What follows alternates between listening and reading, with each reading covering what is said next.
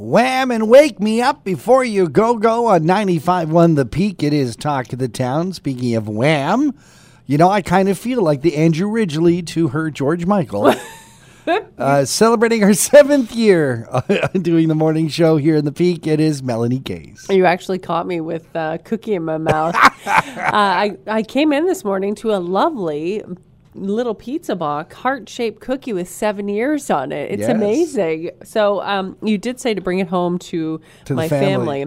Sorry, Leslie. But by the amount of chewing I'm hearing. Yeah. Once you start, I can't stop. Exactly. Oh, anyway. It is 8:38, and joining us on Talk of the Town, no stranger to Talk of the Town. In fact, over that 7-year period, yes, Mel had a bit of a time off.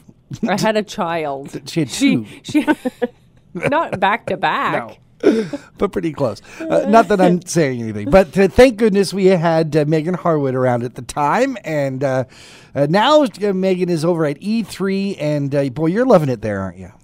I am, yes. Now, part of the challenge with E3, like many of our nonprofit groups, is how do you make money in the middle of a pandemic? Around this time, we'd be talking about the annual E3 golf tournament, which always raised so much money, like for over 30 years. That's right. Yeah, it has been our most successful fundraising event for over 30 years, of course, thanks to our participants and sponsors and donors. But the pandemic has put a stop to these events for now. So in lieu of the golf tournament, we're focusing on impactful projects that we can fundraise for online. So Yeah, I was just going to say, like many, you're gone virtual and you're asking people to donate without coming out to the event.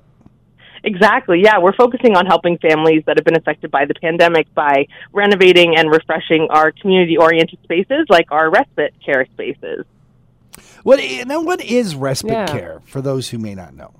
Yeah, so, primarily we believe that all parents and guardians should have access to affordable respite care because taking time to care for yourself allows you to better care for your loved ones, of course.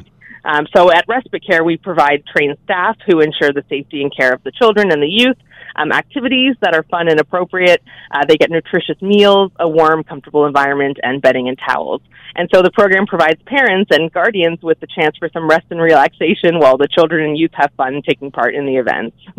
Oh, that's awesome. And how do you decide who's able to apply for respite, and how do people apply for it? Yeah, that's a great question. Our respite care provides planned out-of-home respite for families who have children or youth with developmental disabilities and physical disabilities and multiple special needs. We do currently serve a group of families that, can basically book whenever they would like, of course, based on staff availability. But we'd like to be able to support more families in the South Georgian Bay area, so that's why we're expanding our services. So you're looking for some funds to do it, and again, it's one of those times where we can't go out and do our normal fundraising events. What have you got cooked up? Yeah, so we're trying a crowdfunding campaign for the first time. Our goal is to raise $25,000 to cover the cost of medical equipment and furniture for the multiple bedrooms and the bright, spacious living area. Of course, there's a kitchen as well. We're looking for appliances, decor pieces, all that fun stuff.